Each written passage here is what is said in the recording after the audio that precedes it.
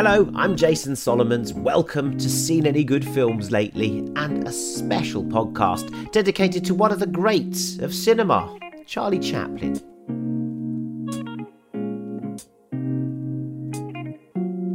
Chaplin's is far more seductive, I think, and playful and mischievous. That sort of wistful gracefulness that was always instilled in him. My guests today are the British documentary makers James Spinney and Peter Middleton, who, after their award-winning debut, Notes on Blindness, have now turned to the silent era and to one of the most enduring figures in popular culture, the Little Tramp. Their new film attempts to find out who the man behind the iconic tramp costume really was, charting a fascinating journey to stardom using some remarkable reconstructions and audio. The documentary takes us from the poverty of an almost Dickensian childhood in South London, off to America, to founding Hollywood, becoming the biggest star in the world. Then there were the scandals around his marriages, the way he faced down Hitler, and then the allegations of communism from America itself, to living in exile in Switzerland. It's an absolutely fascinating life, and I was intrigued by the film and what I would feel about it, although as soon as I began to watch it, I was hooked. So when I did get to talk to James Spinney and Peter Middleton, I began by asking them why Charlie Chaplin was still in any way relevant to our modern cinema audiences and to a new generation of viewers of filmed content, for whom silent cinema must be as old as history itself. It's interesting making the film at this time because I think we're conscious that certainly for our generation, I think for people younger than us, we've always had an image of Chaplin in our minds. For as long as I can remember, when I heard the name Charlie Chaplin, I would picture a man with a hat, a bald moustache, cane, and the boots. But that's long before I'd seen a Chaplin film. And when we were beginning this project, actually, we did a workshop with some local school kids, and we showed them a picture of Charlie Chaplin out of costume and said, "Does anyone recognize this man?" And then we started to assemble the bits of the costume, and more and more hands went up, and the name Charlie Chaplin came out. And they'd never seen a Chaplin film at all. And then we watched a few scenes from some of the shorts and from the kid, and they were absolutely killing themselves laughing. It was instantaneous connection. And so it's interesting that to some degree, there is that cultural residue in terms of the costume and the name, but perhaps there's a gulf between that and people actually seeing his films. But as soon as that's bridged, as soon as people watch them, these films that are over 100 years old, there is an immediacy there. A big part of the film that a big thing we've been trying to untangle in the film is where does that come from? And at the beginning of the film, we look at this idea of Chaplin looking at us from across the screen. The fact that he just seems to effortlessly build up this kind of rapport with you by staring out at you, by breaking the fourth wall, by breaking kind of one of the fundamental rules of cinema that we don't look down the lens of the camera. But it wasn't a rule. Was it a rule then? It was only an early rule. I don't. They hadn't. No, any rules. That's true. But no one did it quite like. Well, I guess Buster Keaton's always checking in with you too. But Chaplin's is far more seductive, I think, and playful and mischievous. And he does it in his very first film, of course. Well, first film with the Tramp. I love that, yeah. I didn't know that, but I love that clip. Yeah, exactly. And so it's funny that what occurs to him as being the first gag that he can experiment with cinema also becomes this foundational aspect of the character. And I think a big part of that is this idea that he's always on your side, that he's always checking in with you, and that he is this everyman figure. The Tramp has no name. We don't know where he's from. He doesn't seem to be able to hold down any steady employment. He's always being thrown out of jobs and places, and so he's a drifter. You examine that character brilliantly, that everyman character. And lots of people over the years have foisted readings on him as a wandering Jew or a gypsy or an everyman, or he's from every country and it can get love. Do we know if that was a sort of serendipitous bit of genius, or was that actually his idea as he started it? Chaplin, did he do that, Peter? Do you know? I mean, there's a bit where you kind of say how he assembled the costume, and it's rather brilliant and stuff I didn't know. But do you think that he thought, there was a certain sort of luck that happened with this clown? I think there probably was a degree of serendipity in the way that costume and that character came together. But one of the things that's striking, even just reading Chaplin's autobiography, and we touch on it a bit in the film as well, is just this his great skill for mimicry. And there's an account in his autobiography where he talks about sitting with his mother at the window with his mother and watching people walk by in the street, and his mother being this incredible influence on him, and her ability to just intone that personality, the characters of London life around him. And that was definitely something that Chaplin was exposed to from a young age. And there's a certain kind of restlessness, I think, even in his kind of early creative output before he even found fame in music hall, let alone the extraordinary fame he found in cinema, where he was always trying characters, refreshing that sense of renewal, that certain restless creative energy. And I think he brought that to the screen. You know, he had that extraordinary foundation in his music hall and vaudeville training, that sort of wistful gracefulness that was always instilled in him. He brought that to the screen at a time when people were still experimenting with the form and still trying to find out what screen comedy was. Chaplin seemed to have a bit of a head start above everyone else, and it no doubt stood him in good stead. I mean, of course, the Tramp, once he discovered that character in Kid Auto Races, it was something he dined out on for 60 odd films, was it 80 odd films? So we should probably get our stats right on that. But the character itself, although it had that kind of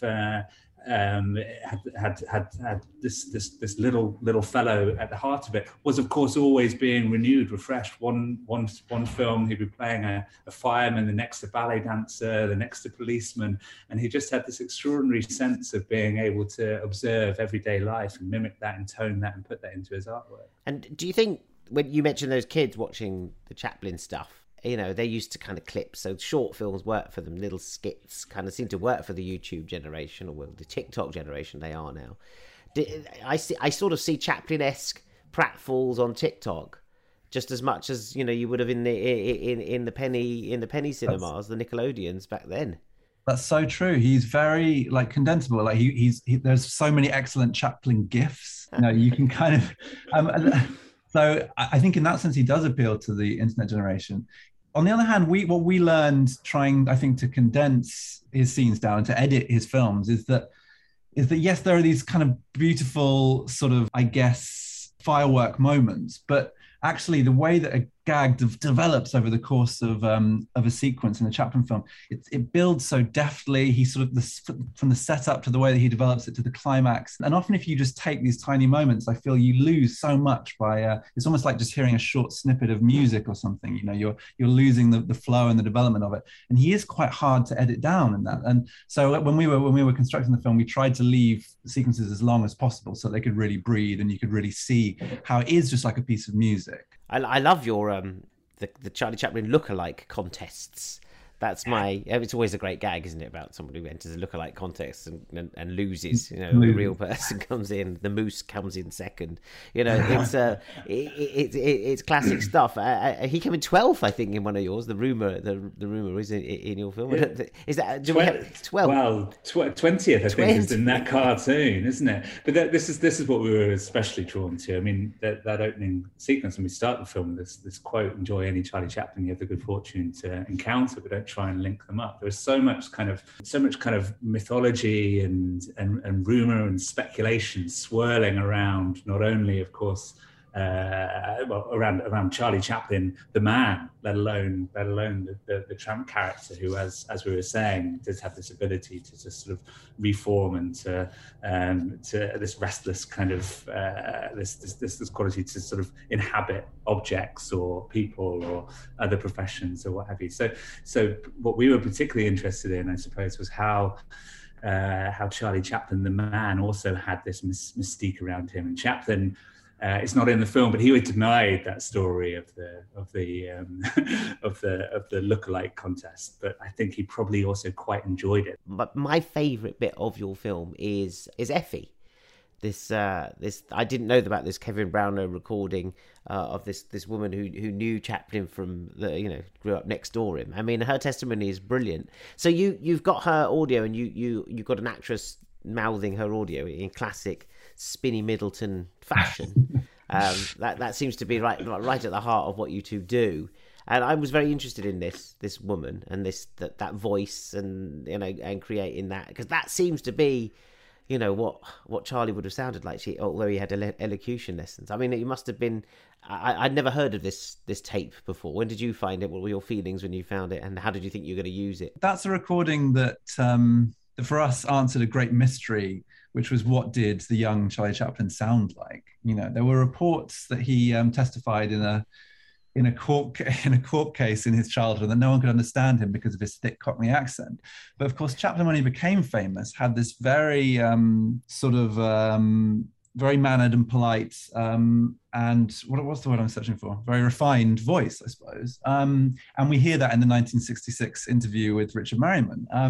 And it seems a very far cry from what he might have sounded like on the streets of South London. And so when we heard this recording of Effie Wisdom, who was friends with him as a child, saying, "Oh yes, he used to talk like me, forget his H's," it felt revelatory. Firstly, not just for settling that, but also for it kind of offering us just a sense of hearing in her voice what his childhood would have been like, and hearing how she pitied him. You know, she lived, her aunt lived on the same street as him, but she felt sorry for this young boy in ragged clothes who was always hungry, living in this tiny attic room with his mother, the same attic room that he then recreates in The Kid, of course.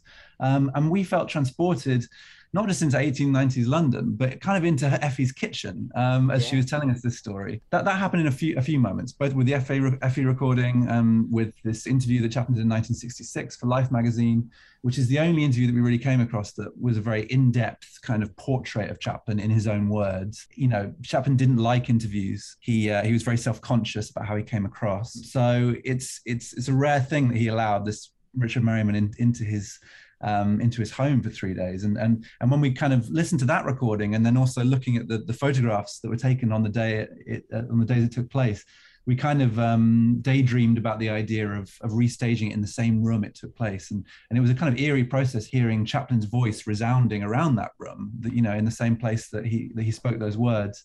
And then, so of course, you went to the same place? So it was filmed in Chaplin's original home in Switzerland, the Manoir de Ban, which is now a museum, and it had been a Chaplin museum, is it? Or now the Chaplin Museum, right. Yeah, that's right, called Chaplin World. It's been kind of recreated to look as it did at the time, and we did a lot more work to art direct it to match the photographs that we intercut the scene. Wow. So that was a very interesting process. How long were you in there getting that all right? I think we were in Switzerland for a week. Nice. Shooting. Yeah. And you had your actors to voice it in exactly the right way. I mean, it's, you know, that's right. In a way. Oh, thank you. Well, in a way, we were sort of guided by the recording and by the photographs, because between those two things, it was sort of the actors' movements were very much guided by those things, because we knew it'd be resting on those bits of archive. Yeah. What it's interesting, isn't it? Trying to find Chaplin speaks. You know, the silent style when they speak. As you say, I think, you know, they made a big deal of it when Garbo spoke or whatever. But with Chaplin, it didn't really seem to. We didn't seem to want him speaking. It seemed to be the sort of the end of him, really. I don't know if that's right. I mean, the Great Dictator speech obviously is quite famous, but the rest of it, no one really wanted to hear from him. Is that because you construct a character? Could you get to the reason why? Because then we're talking about fame and characters and, you know, the whole interesting play on it. Because I think that there's something happened with the public not wanting to see behind the curtain. I don't know. There's a Wizard of Oz moment there or something. I think that's a really interesting way of putting it, because there was some sense that there was a contract broken at the point that Chaplin spoke finally. And it's interesting because, you know, Chaplin became emblematic of this ideal of silent cinema as what was called visual Esperanto. This idea that there was something idealistic about having people from all walks of life sitting side by side, and then by extension sitting in cinemas across the world, all watching the same thing, people who spoke different languages, from different classes, different genders. Of course, the Tramp, as we were saying earlier, seems to embody that ideal, because he himself has no name and no nationality, and he's always playing with gender and sexuality. and upending class and authority. So he seems to sort of exemplify this ideal. But at the same time, he always was subversive. But then I think when his politics became more vocalized, and then literally vocalized in The Great Dictator, as you say, in that final speech where he sort of nails his colors to the mast, that's the point where things start to unravel for him in terms of his up to that point pretty much unchecked affection with the American public. And I think in our film, there's the kind of climax of our film is when he's faced by this sort of barrage of journalists and the kind of American establishment. And he's told by one journalist, you stop being a good comedian since you've been bringing messages. So that sense that perhaps the Tramp had always symbolized these things, but at the same time, people could project onto him and they could view him within their own ideology. But as you say, once he uttered those things that he seemed to represent, the character in a way is sort of sacrificed. If you're, you mentioned Chaplin, and you must have gone around for a couple of years saying, well, we're doing a film about Chaplin, and you were approached to do a film about Chaplin. What were your feelings? You're like, Chaplin, what did he mean to you? Were you like, what am I interested in him for? What are various people's reaction as you've taken the film round in terms of film finances? It's like, oh, Chaplin's interesting, Chaplin's not interesting. I'm trying to get an idea of how he endures, for the film business, for the film watcher, in terms of cinema. I think he's kind of got all of these things there. Yeah, you're absolutely right. There's certainly a lot to go on, isn't there? I mean, when we were first approached, James and I had obviously a certain amount of cultural familiarity with Chaplin, but we're all very much aware of Chaplin, as James said, about how he's presented to those school children, without really a kind of a sense of even having seen his films. There is just something in the cultural ether about Charlie Chaplin, and that, of course, led us to then look a little bit deeper into Chaplin's life. And, it really was this most extraordinary canvas of a life. And we were struck by, his biographer, David Robinson, described it as the greatest rags to riches story of all time. And really it's difficult to take issue with that, from coming from where he did, from the depths of Victorian poverty, that kind of Dickensian childhood that he endured, to the height of that fame in the 1910s, at the birth of cinema, really, when cinema was just beginning to take root, and celebrity, and the birth of celebrity was a real kind of a moment where his films could travel across the world and would be appreciated by audiences pretty much on every continent. Just reading the stories of the depths of that Chaplin hysteria really was captivating. So it's quite difficult to line that up with anything that we'd be familiar with today. And I don't think that there could be someone who has that same type of celebrity in the present day. That said, of course, we were drawn by the parallels. We talked there about the Great Dictator speech. Of course, when we were making this film, I think we first sort of really got our teeth into it in 2017, and there was certainly a kind of a rise of strongman politics around the world. It's fascinating to see just how that Great Dictator speech has endured, and how that kind of that call for people to sort of unite and to fight for a new world, a decent world. I was amazed by the parallels with Hitler. I had no idea how close they were in terms of age and. Oh, that stuff is kind of wild, isn't it? I mean, yeah, there's some sort of cosmic kind of relationship between the two of them. They're born a couple of days apart. They both had, as we say in the film, they both had a deep affection for their mother and resented their father, and Hitler had been on the streets of Vienna, and whilst at the same time Chaplin was playing this kind of this penniless character on screen, and then of course they kind of they size up against one another in Chaplin's film The Great Dictator. But yeah, so all that was very much swirling. What did Hitler think of Chaplin? I know there was quite a lot in your film about him trying to frame him as a Jew and ban his films. Yeah, the Nazi Party obviously had their big kind of clamp down on anything they considered to degenerate art, wasn't it? The term that they used for it. But he was. There was a story that we came across. This was again sort of one of Kevin Brownlow's discoveries. Was that there was someone who worked in some capacity for the Nazi Party who'd found a log of films that Hitler had been checking out of some library, not obviously available to the public, but there was an account that Hitler had taken the Great Dictator out twice. So there is a suggestion, at least a strong suggestion, that he had seen the film. Did you look at the Attenborough film, the Robert Downey Jr. film? Yeah, we watched it very early on, actually, in the process. What do you make of it? I haven't seen it for ages. I was watching yours, thinking, "Oh, I should probably see that one again." I remember the sort of music hall scenes and that being absolutely brilliant, and the drunk routine being the exactly. best part And of course, Geraldine Chaplin has like this beautiful performance playing her own grandmother, which is really interesting. Yeah, that's really up your street. That sort of meta. Yeah, exactly. And they kind of incredibly painstakingly recreate certain sequences and Chaplin on set with his kind of technicians and craftsmen, and kind of restage these sequences in a really detailed and impressive way. And I think it showed us the challenge as well of telling. I think film always struggles, I think, with telling life stories. You know, biopics often have pacing issues. It's very hard to tell a life, I think, within a single film. And that film, like ours, was trying to do a kind of cradle to grave type story. And I think it made us realize that film uses all sorts of techniques. Like, I think Anthony Hopkins plays his kind of book editor, right? And so he's in the process of writing his autobiography. We also were looking for kind of ways that we could kind of, I suppose, create these present tenses within the film through Effie and through the Life magazine recording and the 1947 press conference. Because, I mean, any life is tricky, but I think Chaplin's life in particular, partly because of, as Pete said, this incredible arc that he goes on, this extraordinary rags to riches story, but also this just glorious body of work. You know, there have been so many great documentaries made about a single Chaplin film or a single year in his life. And I think that also made us sort of question the form. And, you know, I think early on we realized that any one approach would be insufficient in such a complex and elusive character as Chaplin.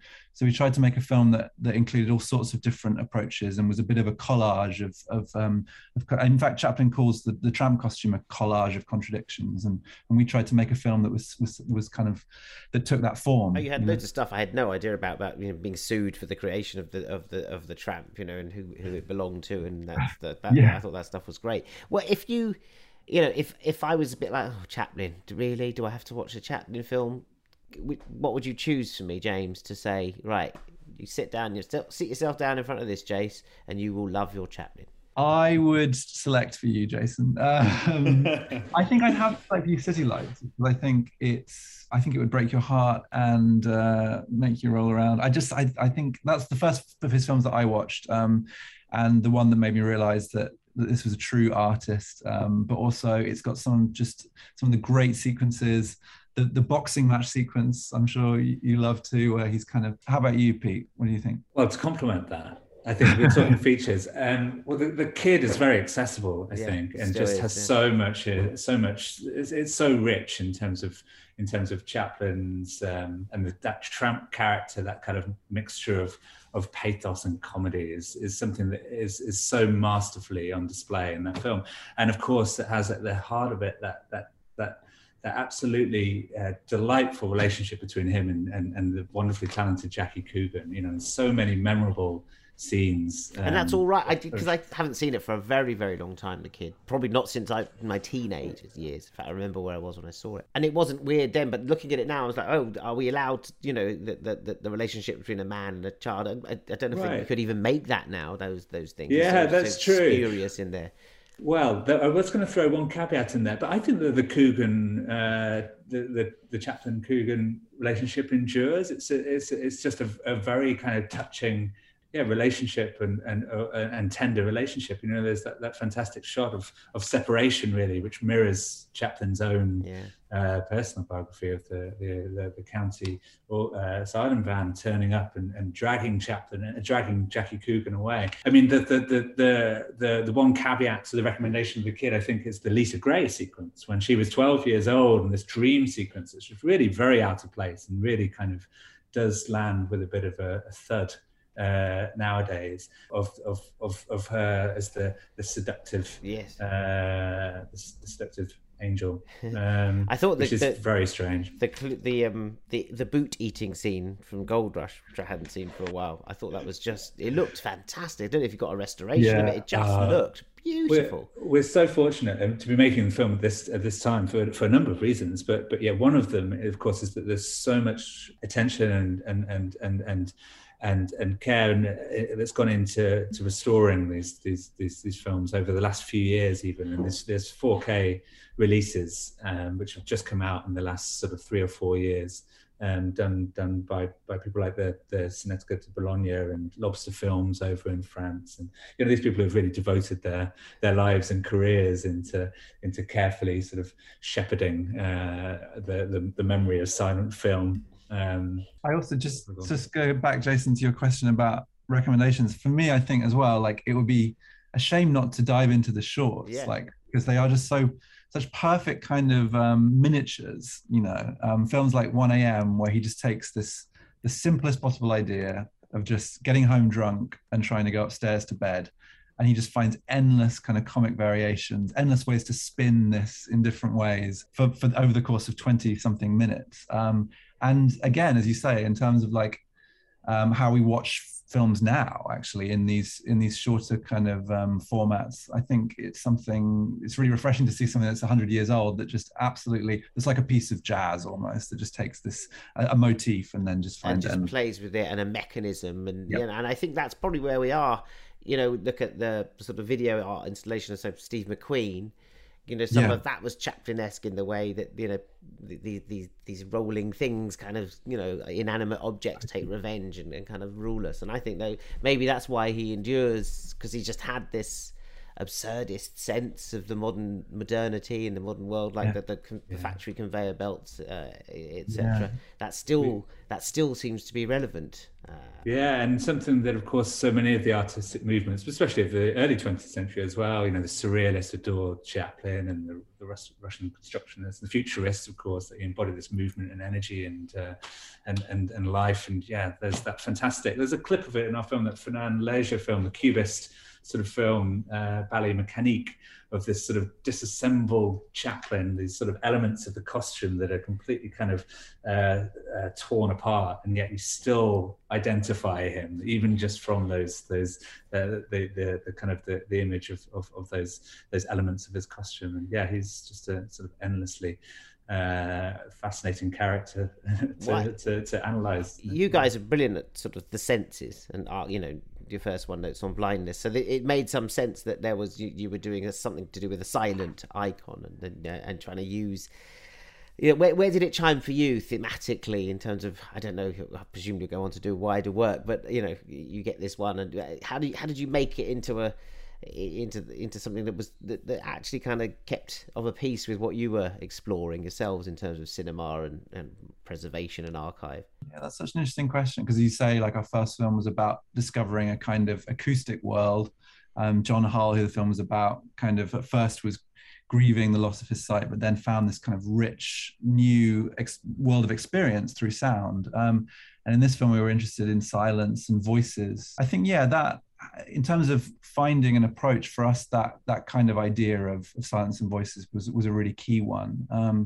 And with that, I think the idea of like how we tell stories, how we tell life stories, whose voices are able to be included in those. As Pete mentioned earlier, Chaplin was always kind of playing around with his mythology, but also had quite a close hand by the end on how he told his story. In his autobiography, he tells his own story, but there are strong sense of what's left out and the omissions, and this idea of like the gaps, the silences, the voices that weren't captured on tape was really interesting to us. And we've talked a bit about Una and the fact that she was someone who was very hard to reach. She's someone who there's really almost no audio recordings of at all, no interviews, certainly. I was amazed by that.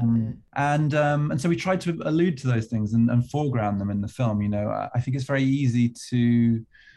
tempting as a documentary filmmaker to kind of present something as though it's complete. But I think we almost wanted to do the opposite with Chaplin. We wanted to show where the gaps were and the things that didn't add up and the things that we couldn't make sense of. And I think it made total sense for a figure like him, who is so elusive and so hard to reach, and who, it seems, the more we looked into it, the more versions of Chaplin we found. Do you like Charlie Chaplin? Now that you know the person, I don't know. It's I'm giving it like like Aimez Vous Basketball in Round Midnight. Do you like Charlie Chaplin? It's like you guys know him more than I do, but what does he mean? Do you like Charlie Chaplin the film? Do you like the person? Would you like him if you met him?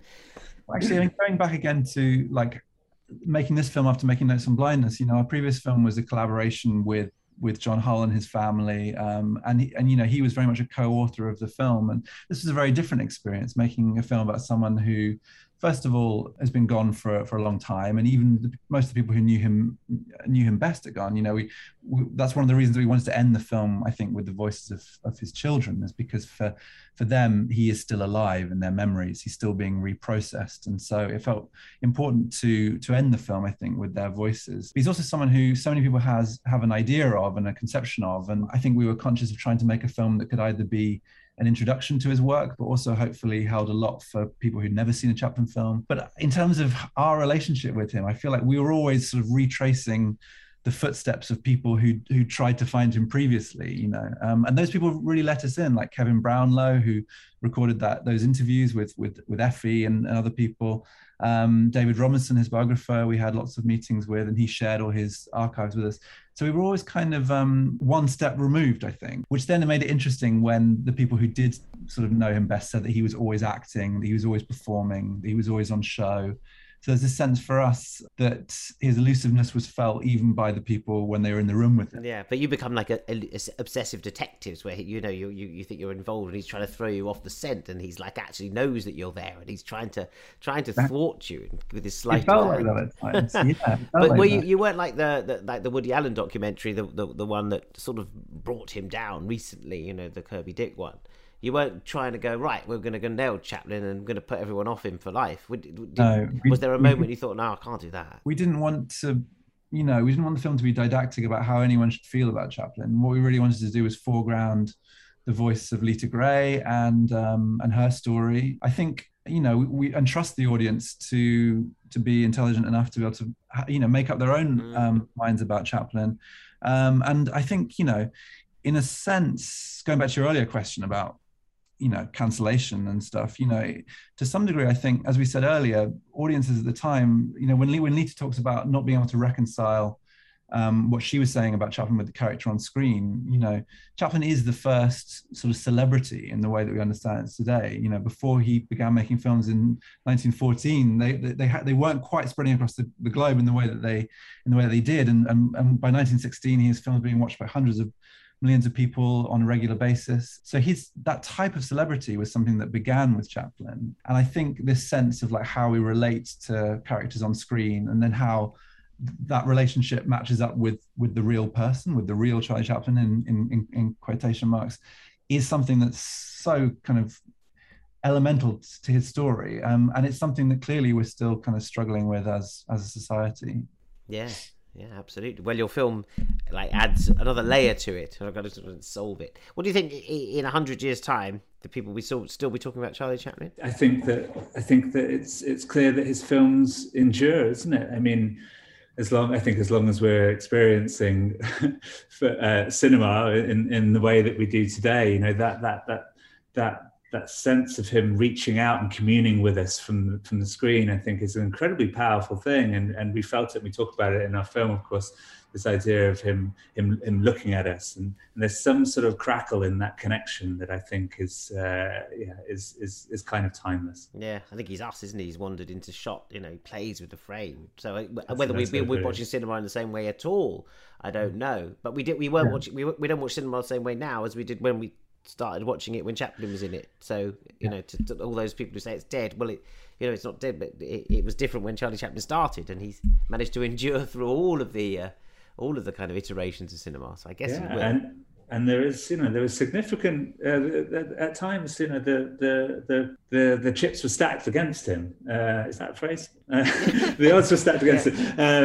Kevin Brownlow obviously has done more than most in terms of excavating Chaplin's life and work. And there's a fantastic book called The Search for Charlie Chaplin, which traces, I guess, the kind of the process of his wonderful 3-part ITV series from the 1980s, which really drills into Chaplin's kind of working process, the unknown Chaplin. And Kevin in that talks a lot about just how after Chaplin very much fell out of fashion in the 1940s, and how silent cinema, of course, of which 90% of it has been lost to time, was very much suppressed by the studios. They would re-record audio tracks, sort of dub over audio tracks, deliberately play films at the wrong speed. You know, the chances of a lot of these silent film comedians, especially, making it through to this age, to this point in time, and to be appreciated by modern audiences, was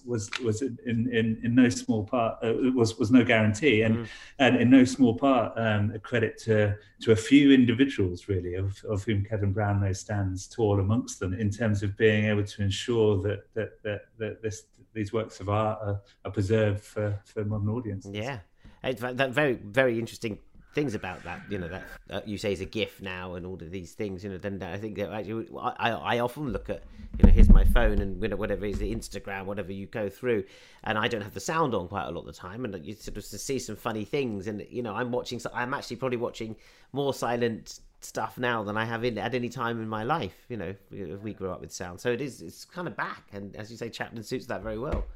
Totally, yeah. And it's and what I was going to say a second ago, in terms of the 100 years from now, there was a version of the film that ended with Chaplin wandering through an apocalyptic landscape, because there's a film script written by James Agee, which called The Tramp's New World, where all life on Earth is exterminated by a kind of huge apocalyptic event, and every all life on Earth is destroyed except the tramp. And so and it begins with him wandering through these vast kind of wastelands, and so he wanted to end the film with that image, but it didn't quite couldn't quite put it together. Well, the image of the cane swinging, you know, that's classic. Yeah, there's a certain romance. And I think Charlie in Space, you know, there's definitely, he's in there. He's probably in space somewhere. Someone's probably put a capsule up there, and he's probably in time. Listen, it was fascinating talking to you. It was fascinating watching your film. Congratulations on that. Really nice. Thank you so much, Jason. Well, I thought that was fascinating stuff, talking to James and Peter. But then I've seen the doc, The Real Charlie Chaplin, which you can do now too. It's out in the UK on February the 18th. And I really did love loads of little bits of it, but particularly Effie from Southwark and the way she spoke, and also how those bits of London matched up to how Charlie Chaplin eventually put them in his famous movies. And there's the sadness of the Switzerland episodes too. So fascinating stuff, The Real Charlie Chaplin. But I hear you ask, Jason, have you seen any good films lately? I can tell you about Encanto, if you'll let me talk about Bruno. A very enjoyable animation from Lin-Manuel Miranda. A good family film for sure. It's got some excellent music in it that's really catching on and becoming, I think, the defining musical of the moment. 3 tracks in the singles charts, no less. Although not one that's been Oscar nominated, weirdly. That one is Dos Oruguitas, which is nice, but it's a bit bland compared to the other 3, I think. Although bland can normally win you an Oscar, so it's perhaps a good choice. Look, Encanto's about finding your own magic powers, and I can't say it's the topmost stuff of recent animation. It's not an Up or an Inside Out or a WALL-E or even the best of Ghibli at all, but it does have verve and energy and good lyrics, a witty animation style too that feels very well acted. You know, I thought these characters were very well performed by their computer-generated drawings, and my kids can't stop singing the songs, which is a good thing. Until you have to ask them to shut up for a minute, please. And then you can give thanks that at least it's not bloody frozen again. So there you go. That's the show for this week. Thanks to my guests, James Spinney, Peter Middleton, and to Kate Dawkins for putting it all together as ever. I'll leave you with a bit from Encanto, just so you can have it earworming in your head all day too. You can thank me next week. Adios. Walks in with a mischievous grin. You're telling this story, or am I? I'm sorry, maybe that go wrong. Bruno says it looks like rain. Why did he tell us? In doing so, he floods my brain. I will like the umbrella.